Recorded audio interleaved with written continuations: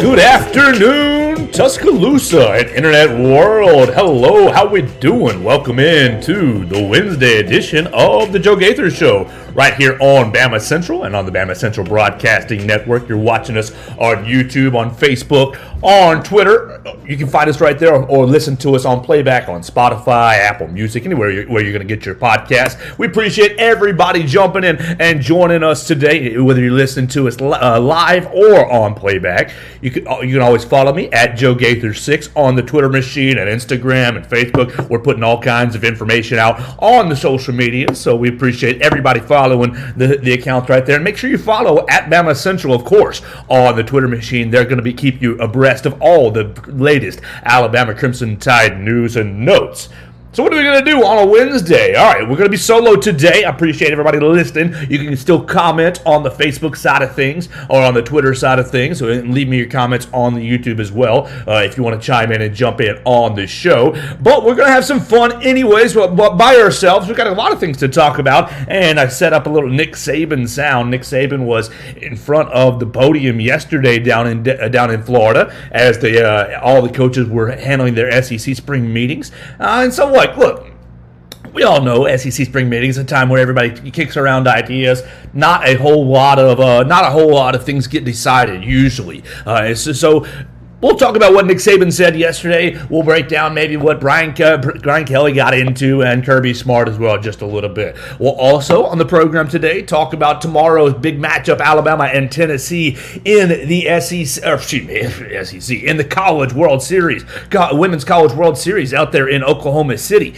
So that's going to get going tomorrow at 11. We will already be on the air, and we'll already be live at 1 o'clock when the girls are probably midway through, hopefully taking care of business against the Tennessee Volunteers. We'll touch on that game. We'll talk about that game as it'll be the 5th matchup with the Tennessee Volunteers this year. So we'll talk about that. And then there's two big old pieces of basketball news. We love the Alabama Crimson Tide hoops teams. There's two pretty big old pieces of basketball news that have hit last night and this morning. So we will get into those as well. So let's get right into it this morning. We'll start it off with a little SEC spring meetings. Nick Saban meeting up in front of all the media. And look, Nick Saban was his usual self yesterday. Big credit to my man Austin Hannon getting all his quotes and transcripts and writing that for BamaCentral.com. You can read Austin Hannon or check him out at Austin Hannon SI. Look, Nick Saban gives the opening canned statement. We're happy to be here. There's not much going on in college football right now. All our players are working out, have enrolled for summer classes, yada, yada, yada. And then he opens it up for questions. He opens it up for questions, and he immediately gets a good question, but he immediately turns into classic Nick Saban. The question opens up, what are you trying to accomplish, Nick Saban, with these SEC spring meetings? And Coach is so funny. He immediately plays dumb.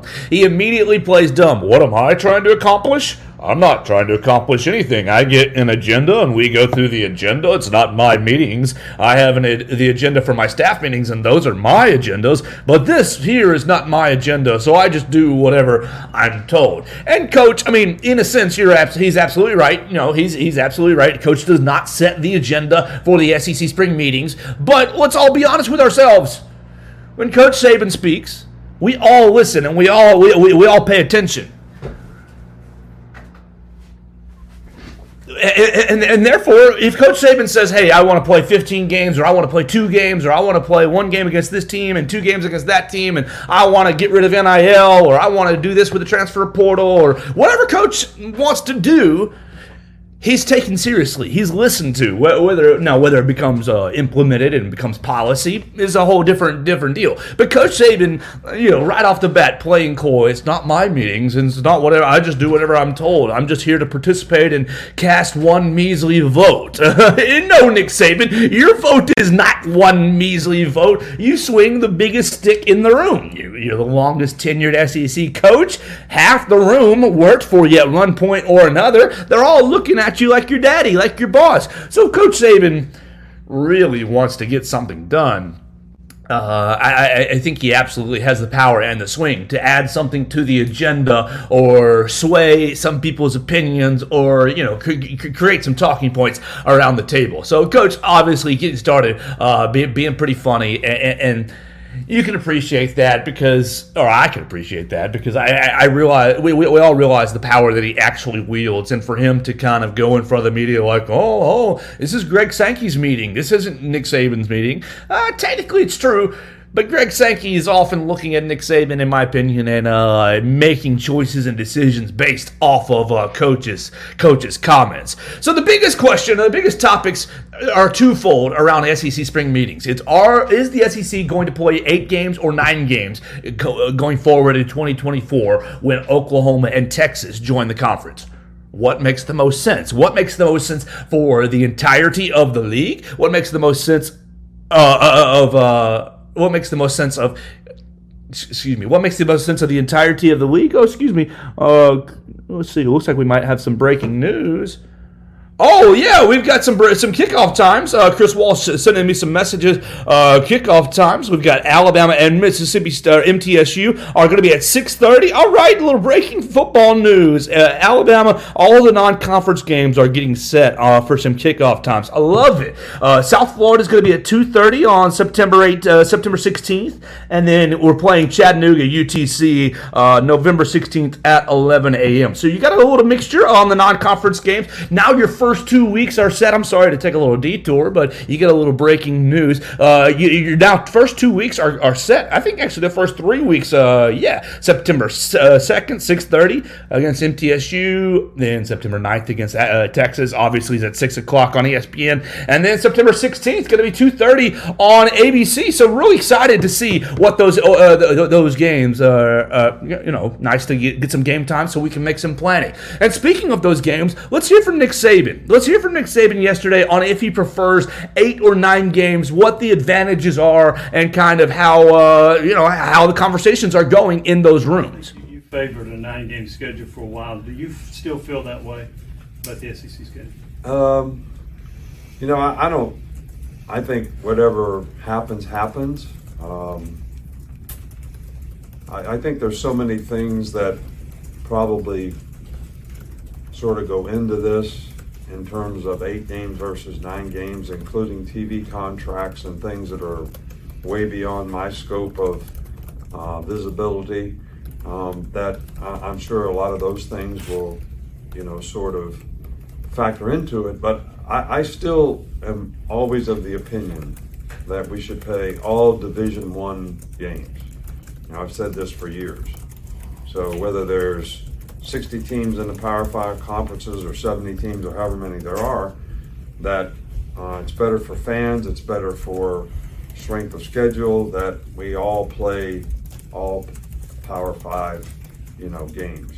So however we get to that, I think that's the best thing. I think one of the more difficult things with going to 9 games is, we've tried to schedule 2 out-of-conference Power 5 games to try to improve our strength of schedule over the next, 7, 8, 9, 10 years. And if we go to 9 games, we'll have to unwind that. So my deal was always play more SEC games because we couldn't get other people to schedule.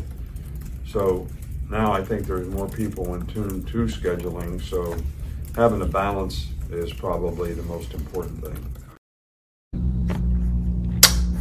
And he's exactly right. Having a balance is the most important thing, in my opinion, between the SEC schedule and the rest of the non-conference games, the Power Fives. Now, Coach is right. We've got to get to where we're not scheduling anything less than Power Fives. We've got to get rid of scheduling the FCS opponents. We've got to, no disrespect to the Conference USA's, no disrespect to the Mountain Wests of the world, but we cannot. I'm sorry, Utah State is not playing football at the same level as Alabama last year. We saw that.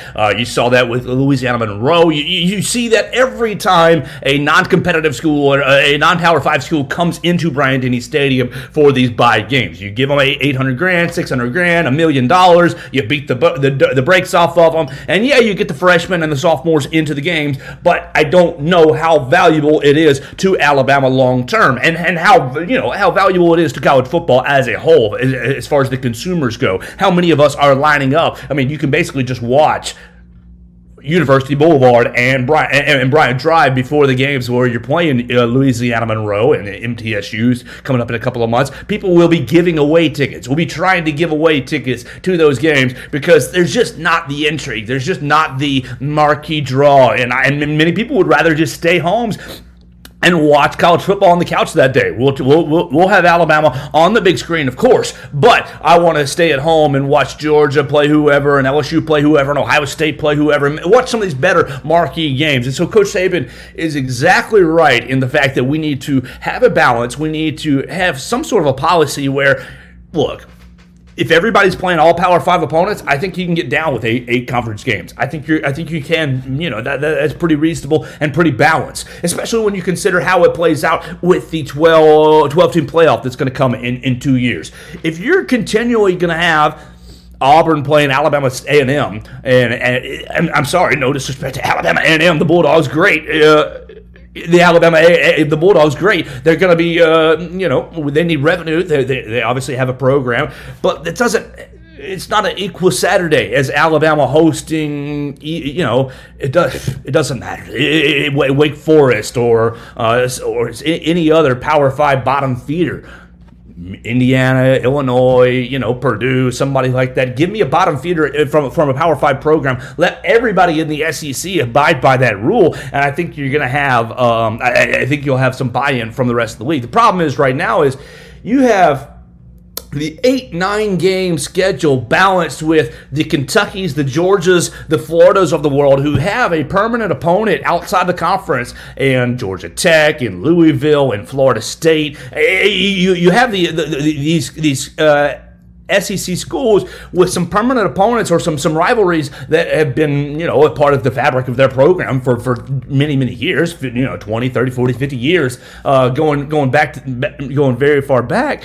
And so they don't want to give those games up. Georgia doesn't want to give up Georgia Tech, but they also, if you go to 9 games, you're squeezing out the Georgia's opportunity to host Samford. Samford last season UAB came into Sanford Stadium last season. And so, I don't know. These coaches are balancing, hey, can we have some gimme games? Versus, hey, we need to entertain the fans. We need to entertain the college football world, and we need to have games that really matter to college football. Maybe you could adopt something that Gus Malzahn brought up during spring practice. Maybe instead of playing yourselves in spring games, or you can take Gus Malzahn's idea of playing smaller opponents in spring games, and instead of playing them in spring games, you invite them for a fall scrimmage. Because that's what this is all about. Alabama playing MTSU. Alabama playing MTSU right off the rip is not about, hey, MTSU is really going to get Alabama ready to play Texas. No, Alabama, they're going to get ready to play Texas on their own. And I don't know that MTSU is going to play a big factor in that. But no, these college programs the bigger programs want to have the, ramp up to the season, the preseason, much like the NFL teams have. The preseason that doesn't count if you win or lose. You can experiment a little bit, get your guys into the game, get experience, see the bottom end of the roster. What this all is they kind of want to have the NFL model, but but don't want to end up giving away some of those games. They still want to entertain the fans. So maybe Gus Malzahn's idea of playing a smaller team, scheduling a smaller opponent for your spring game would serve that purpose. Or maybe we schedule a smaller opponent, a scrimmage of sorts in the fall where you can play your Jacksonville States or Alabama A&Ms or Troy's or South Alabama's. You can play your lesser schools, your smaller schools. Alabama, you're used to playing San Diego State and Kent State and the like. You can bring those in and still see the bottom end of your roster, and thus you sell it to your fans as a preseason game. That way, the ticket prices reflect that, and you're selling the fans. Oh, this is a preseason game. You guys come for less money, and we'll have marquee matchups in the regular season with our Power 5 opponents and the SEC. So I think the scheduling model is going to be up for debate for probably another 6 months, if I had to guess. I know Oklahoma and Texas are there already in the meetings, but I would imagine you're still, with 16 teams, with 16 people, everybody's got a different agenda, and everybody's coming from a different place. Everybody's coming from a different place in motivation. The Alabama, Georgia, and maybe even LSU, and I say Oklahoma, are probably all coming in from a motivational standpoint of we are going to be national champions, or we expect ourselves to be national champions. So therefore, we want to play, 9 games and entertain the fans, and we're playing big boy college football. Well, the Mississippi States, the South Carolinas, the Missouris in the room are probably, the Vanderbilts are coming from a place of, hey, we got to get to a bowl. We've got to get to a bowl game, and maybe we can sneak into that 12th team. Alabama, I'm not sure that Nick Saban's worried about getting into the 12-team playoff, because think about where we've been. I think about where Alabama has been over the 15-year period. Even the years where Alabama has missed the college football playoff, if the field were 12, if the field were expanded as it's going to be in 2024, there would be 0 years where Alabama has missed the college football playoff. So we're not coming from the same perspective. We're not coming from the same experiences, and we don't have the same goals, even though we're all in the same conference. And I think that speaks to just the disparity that is college football. And Coach Saban talked about that yesterday. Our man Austin Hannon talked about, transcribed and wrote that on Bama Central. You can read all his quotes right there in its entirety on BamaCentral.com.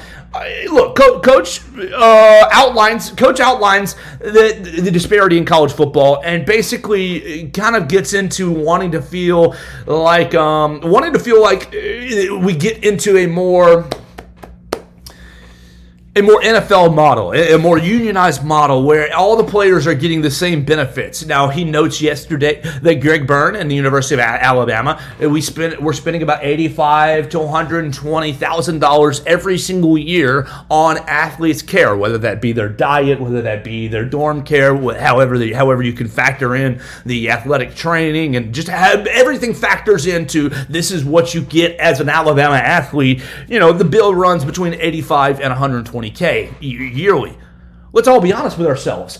Not every university is investing in their athletes at that same level. Now, that's a benefit of going to Alabama. And Nick Saban obviously going to throw that out there. Everything is about recruiting. You come to Alabama, you're going to get the top end of the benefits. And I absolutely believe that, and I stand by that. And from being, a mile away from campus, you can drive right over there and just see the facilities are beautiful. Everything is tip-top. Everything is clean. Everything looks inviting.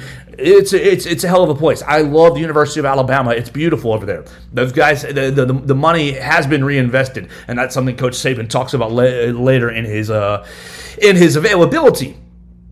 But how would you do it? You can't say, Nick Saban, hey, all the players need to get the same. You guys need to stop providing for your athletes at the University of Alabama because the University of Missouri or Jacksonville State or UAB or anybody who's not Alabama is not investing at the same level as you are. So what, Alabama? You want Nick Saban and Alabama to say, hey, I know you are investing at the top level. You've got the best sports science facility in the country. You have an amazing dining hall. You got to cut all that back because the University of Massachusetts or UConn can't afford that for their football players. I'm sorry, that's just not reality. It's just not feasible. Coach, we have been playing college football for 120 some odd years, really, but we're not all playing in the same game. Which is why you have such a small club of national champions. It's because look. Mississippi State, even 45 minutes away playing in the same conference, they're not really playing and competing at the same level as Alabama. I know Dak Prescott took them to number one time, and they lasted at number 1 week, and they were projected for the college football playoff one time. But come on, they're not playing the same game as even we are in the same conference. So how would you expect, Coach, to mitigate or legislate all the Power 5 conferences, all the college football all the universities playing college football, having this salary capped concept for their athletes? It's just not feasible, Coach. It's just not going to happen unless you break up college football on multiple levels. You've got to break away the Power 5 from the Power 5. You've got to break away the haves in the Power 5 from their current conferences. Come on, Ohio State, they're not really playing with Indiana. They're not really playing with Purdue. Sure, it says Northwestern in their conference, but they're not really playing with them. The same thing. Why is Oklahoma and Texas leaving the Big 12? Because they're not really playing football with Kansas. They're not really playing football with Baylor. Come on, it's not. They're not investing at the same level. So the Power 5 has fractured within the entity. It's such a deep problem, and I think the 12-team playoff will help kind of bring it back together just a little bit, because more teams are going to be able to get into the playoff down the line, and more teams will be able to say, hey, we got in, and look at the revenue that we brought in because we got in.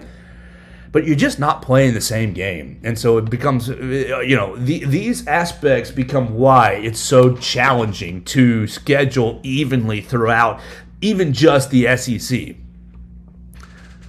So, Coach Saban, I appreciate your words yesterday, and I appreciate getting up there and talking about balance in college football and talking about how we need to all play a Power 5 schedule.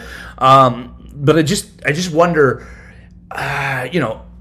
Alabama and Boston College aren't really playing the same sport of football. Yes, you still have 11 guys out there, you're playing on the same field, but the quality and the attention to detail and the level of excellence in their programs are just not equal to one another. It's not equal financially. It's not equal production-wise on the football field. It's not equal for wins and losses either. So, Coach, I think instead our focus needs to be, taking the halves who are playing professional college football, Alabama, Georgia, Ohio State, Michigan, USC, taking the halves who are playing professional college football and getting us our own set of rules. But I think we're probably very far away from that, honestly. I think we're much closer to the Power 5 breaking away from NCAA, breaking away from the NCAA, creating their own college football rules. But further on down the line, the separations need to continually happen. Because, look, I got friends who went to Georgia Southern. They left FCS. Yeah, they left FCS where they were competing for championships pretty regularly. The early 2000s Georgia Southern Eagles. They jump into FBS. Division I. They jump into the same division as Alabama. Look, the Georgia Southern Eagles are not competing with Alabama for a national championship. I'm sorry, they're just not. Not anytime soon. They're not really playing the same college football. Georgia Southern can come into Bryant-Denny Stadium in 2 weeks without any practice, and Alabama would wipe him off the field. So I think you just got massive disparity between the top end of the Power 5, the bottom end of the Power 5, what's not the Power 5. Just Division I football has so many fractures and really separations that I think you have to examine that if you really want to get fairness and inclusivity that Coach Saban seems to want to get. Inclusivity, and he also likes the word parity. Yes, I don't think you have parity in college football. You've never had college football parity, and if you want to legislate it, you can't legislate it by taking money out of Alabama's pocket because Alabama can afford more. You can't legislate it by making smaller schools spend more. The best way to legislate it would probably be to separate it into different divisions, more similar divisions, divisions and schools who have a lot more similarities between them. Now, the last thing I want to get into for Coach Saban's comments yesterday is he talked about reinvesting. He talked about reinvesting the Alabama. He talked about the money that's in college football and how college football is not really a business. He said, let me find the quote. Business. Yes, sir. Perfect. Invest in it. Okay. He talks about reinvesting, how college football has made so much money that, but it's not really a for-profit business. That was the term he used. It's not really a for-profit business. They reinvest the money for the business. And at Coach's level, at Coach Saban's level, he is right. Because everything that Alabama really makes, you see the $100 million surplus that Alabama football makes, but then it goes right back into the other pots of the Alabama athletic budget. It does. It goes into the non-revenue sports. It goes back into the facilities. It goes back into the coaches. It goes back into the dietary. It gets reinvested into the athlete. He is correct. But I think Coach is missing the mark, or at least intentionally. Sometimes he does this, intentionally shining a light on one area of the conversation, reinvesting at the college level. But at the corporate level, oh my gosh, the money is astronomical. Why? Why did the Big Ten sign a $1 billion revenue deal with television contracts? Why did the SEC sign, I think it was an $800 million revenue contract, TV contract with ESPN? At the corporate level, that's not getting reinvested back into the programs. That's straight cash, man. That is profit that these businesses, these companies, these corporations are making off the backs of the athletes. And I know that Coach Saban, he's making a pretty penny, $8, $9, $11 million contract. And personally, if you ask me, he's underpaid, because you consider my own job and everyone's jobs here in the Tuscaloosa area, in the West Alabama area, and everybody who has really benefited off the back of college football. Coach Saban's been a part of that. And I thank him for that. I absolutely do. I still think he's underpaid. But I think you missed the mark a little bit yesterday, Coach, when you talk about how college football is not a for-profit business. Maybe it's not a for-profit business right here at the university level, but at the conference level, at the conference level, the NCAA level, at the corporate level, the production level, the media level, it is absolutely a for-profit business. And there's nothing more profitable than live sports, period. You take live sports as in a category, and then you've got everything else as far as media goes, as far as even digital media. You're looking at me right now in the digital space. Look, I'm not nearly as valuable as women's water polo. You put a live sport in this time slot, and people are going to probably watch it more than they're watching Joe Gaither. I understand that. It's fair. It's no problem. But because of that, look, you break it down even further. What's the most popular sport? Oh, football. Boom. I don't want to watch XFL. I want to watch top-end NFL and college football. What's the top end of college football? The SEC. Boom. We are playing in the sandbox of one of the most profitable businesses that there is, honestly. So, Coach, I understand at the university level there is a large percentage reinvested back into the athlete. There are, and I think that's great. And you're seeing that at the University of Alabama, and I absolutely think that's valid. But at the larger scale, you're wrong. College football is a for-profit business. It absolutely is a for-profit business. And let's all be honest, yes, Coach Saban, you're a huge part of the labor, but, you can coach. You could coach me, and it wouldn't look near as pretty as you coaching Jalen Milroe. You coach Joe Gaither, average anti-athlete. We are losing 12 games. You're fired. All the Alabama fans are mad at me, and the business goes away. No. You recruit Jalen Milroe because of the for-profit business. I think that, and because of that, the Alabama fans are happy and the business rolls on. So, Coach, I appreciate all the time that you spent yesterday at the podium, and all your comments. They can be read at BamaCentral.com. My man Austin Hannon writing those up for us. We appreciate you, Austin. Follow him on the Twitter machine at Austin Hannon SI. All right, let's take a pin in the college football conversation, and let's spin just a little bit to college softball. Yesterday, our ladies, the Alabama softball team, went out to the College World Series out there in Oklahoma City.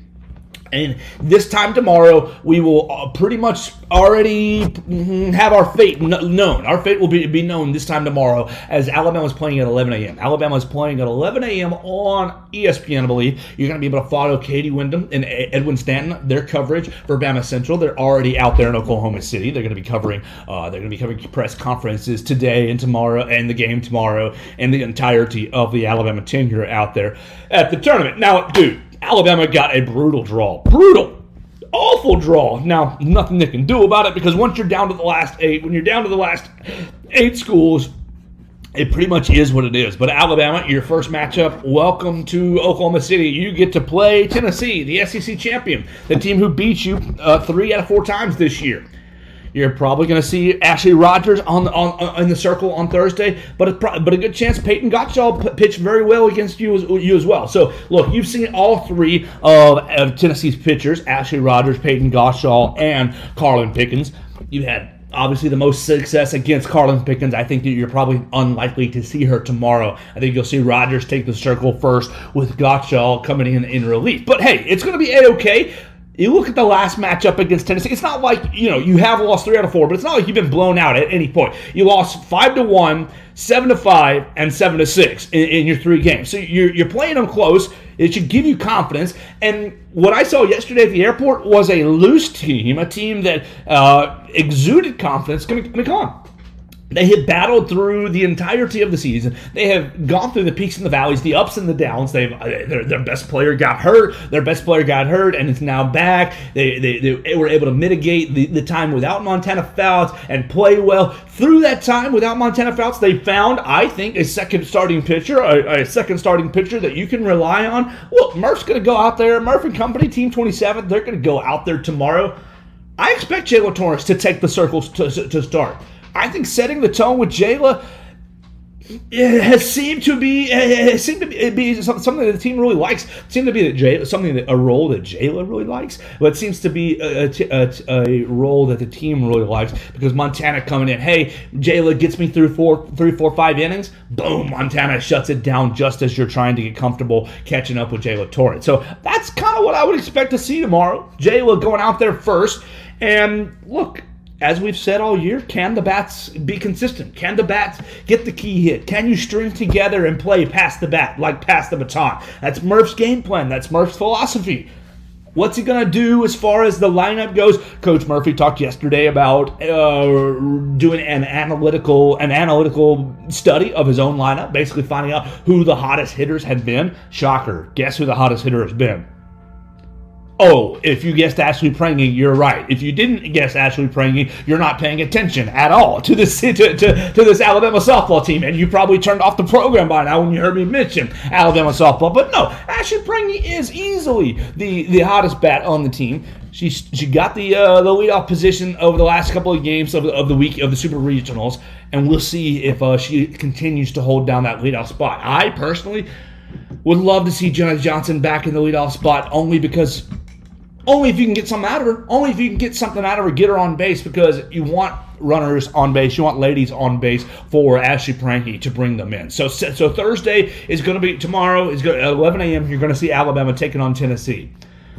I think it's going to be we all know it's going to be a huge challenge, but I think the girls are up for it. I think they're up for it. I think that really what they've seen this year, nothing's going to scare them at this point. Even if they lose, I think they're going to go out on their sword and really give it their all out there in Oklahoma City. Now, look, whatever happens in Oklahoma City, you win you win tomorrow, and you play the winner of brutal Oklahoma and Stanford. Gross. Oklahoma. 35 minutes away from Oklahoma City, Norman, Oklahoma. So they're going to have, we all know, they're going to have a huge crowd. They're going to have a huge home field advantage there. Whew, Alabama. We've beaten Oklahoma before. Murphy talked about it yesterday that the girls, they're going out there for the 14th time. But they're only 1 of 13. They've only won the whole dang thing one time. So Murph talked about it yesterday, going out there with the mindset to win it.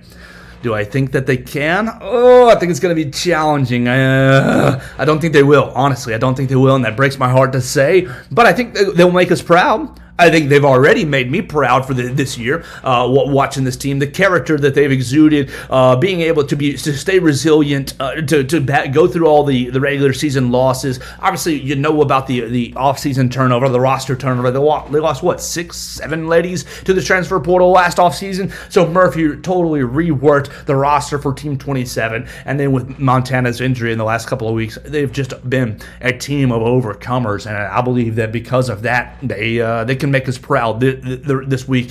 If they go 2-out, will that stink? Will that break my heart? Yes, it will. It will break my heart, but I will still be proud of the effort and really just the way that they have finished this season. I feel like midpoint of the season, when they're stacking up regular season losses, having some trouble in SEC play, they easily could have folded the tents and packed it in and just said, you know what?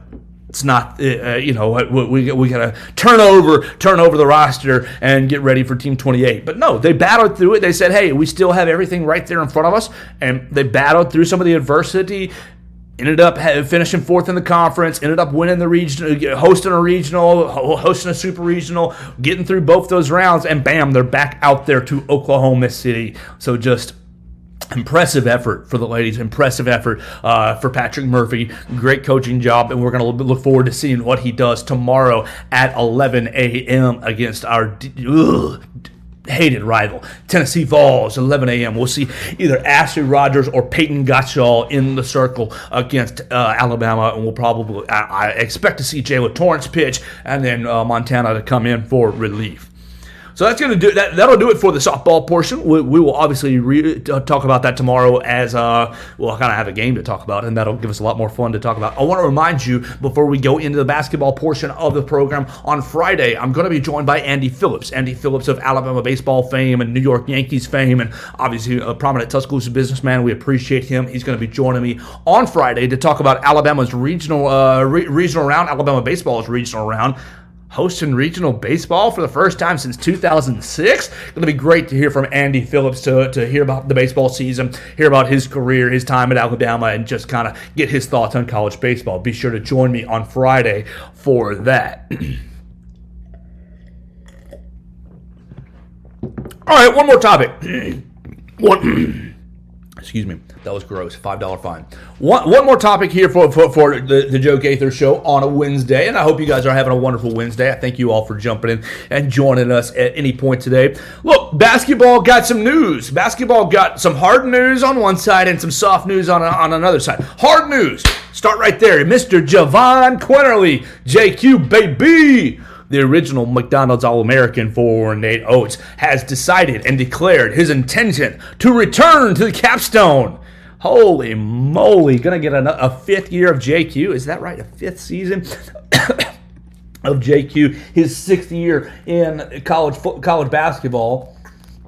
We all know transferring from Villanova, ended up having a little bit of mess with the NCAA, causing him to sit out after transfer from Villanova. But JQ, the quintessential Nate Oates player, is back, and congrats. I mean, look, on one hand, the Alabama side of me, look, I'm thrilled. We get a veteran guard. The front court looks incredible at this. Front court is guards. Back court, yeah. Front court looks incredible.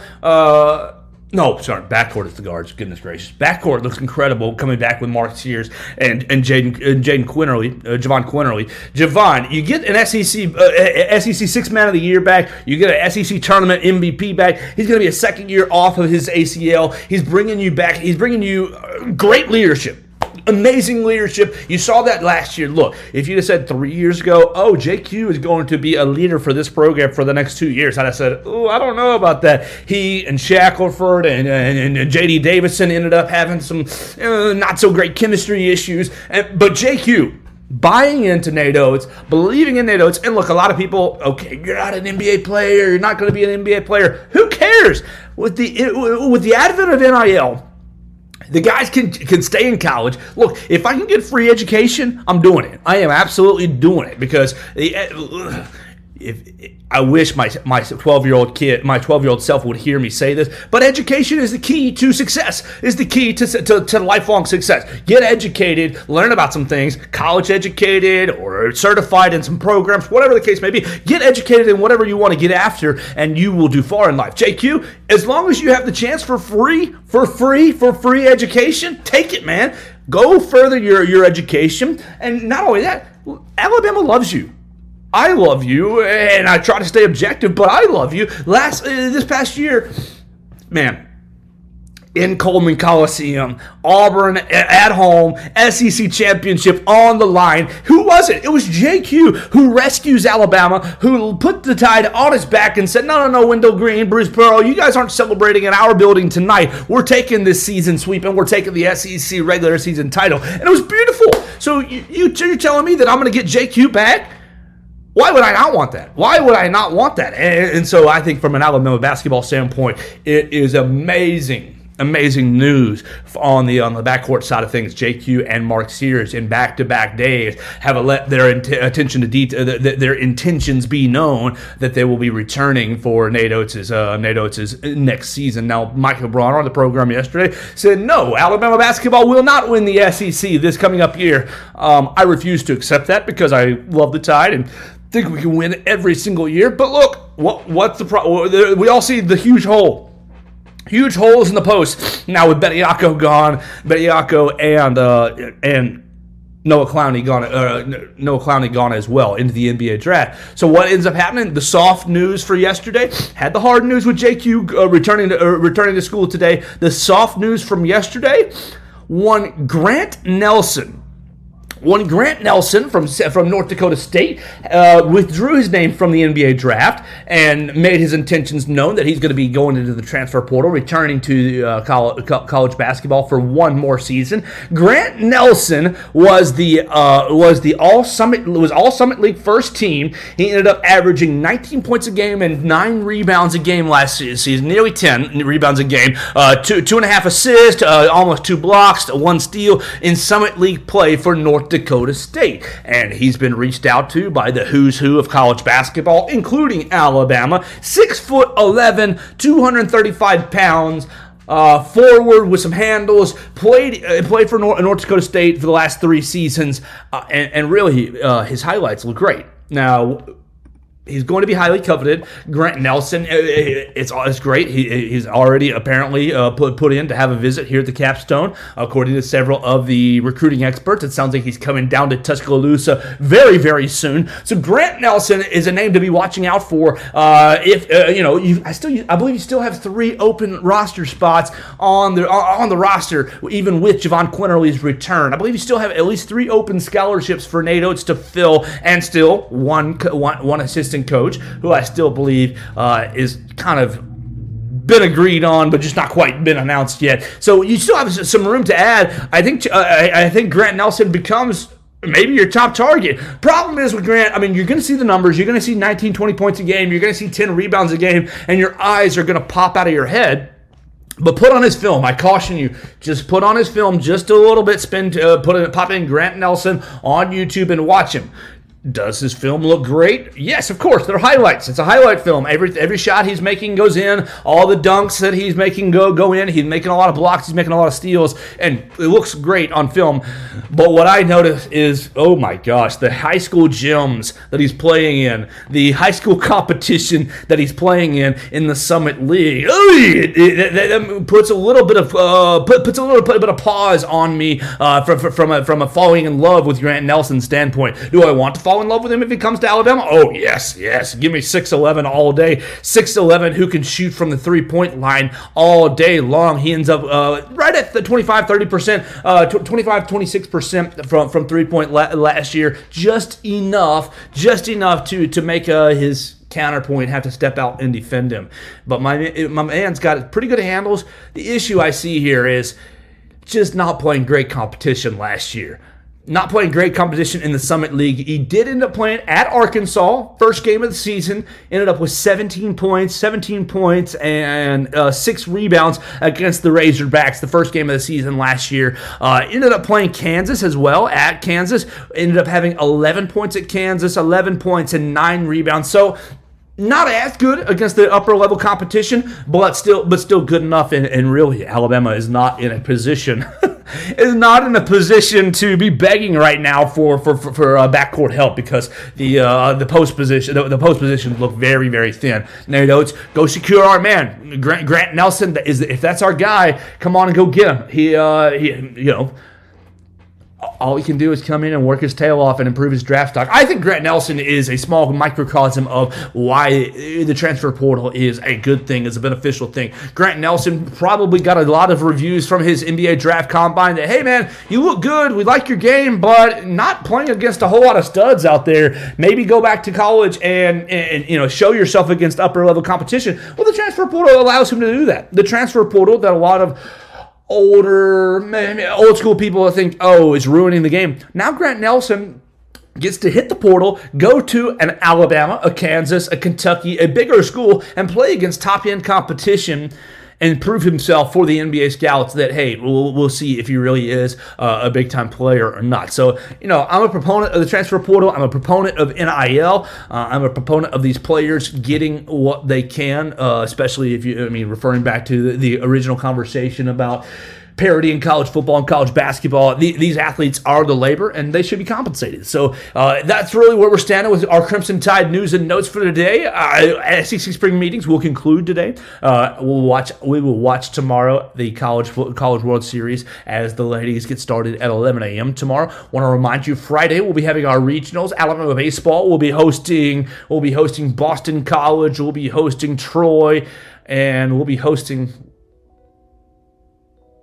one more. Hosting Boston College, Troy, and one more program as we're going to get underway. The first regional here in Tuscaloosa since 2006. The one more, obviously, is Nicholls State. So that's going to do it for our program today. I want to thank Bama Central for putting me on. Oh my gosh, Chris Walsh, I am so thankful for you. I know you've been doing a lot of things for me behind the scenes. I appreciate you, Chris Walsh. Follow Chris Walsh at Writing Walsh on the Twitter machine. Follow myself at Joe Gaither 6. Send me all your comments, questions, queries, and complaints. You want to agree or disagree with anything that I said today or any day, you can do that right there on the social media machine. Follow all our friends at Bama Central on the Twitter machine. Katie Wyndham and Edwin Stanton going to be out there at the World Series in Oklahoma City. Myself, Austin Hannon, Will Miller going to be over at the Joe this weekend as Alabama baseball takes on Nicholls State, Boston College, and Troy in the regional. So that's going to do it. We'll be back with you tomorrow at 1 p.m. and we'll keep it rolling right here on the Joe Gaither Show as a part of BamaCentral.com and the BamaCentral.com broadcasting network. We appreciate all you guys. I hope y'all have a great day and roll tide, everybody.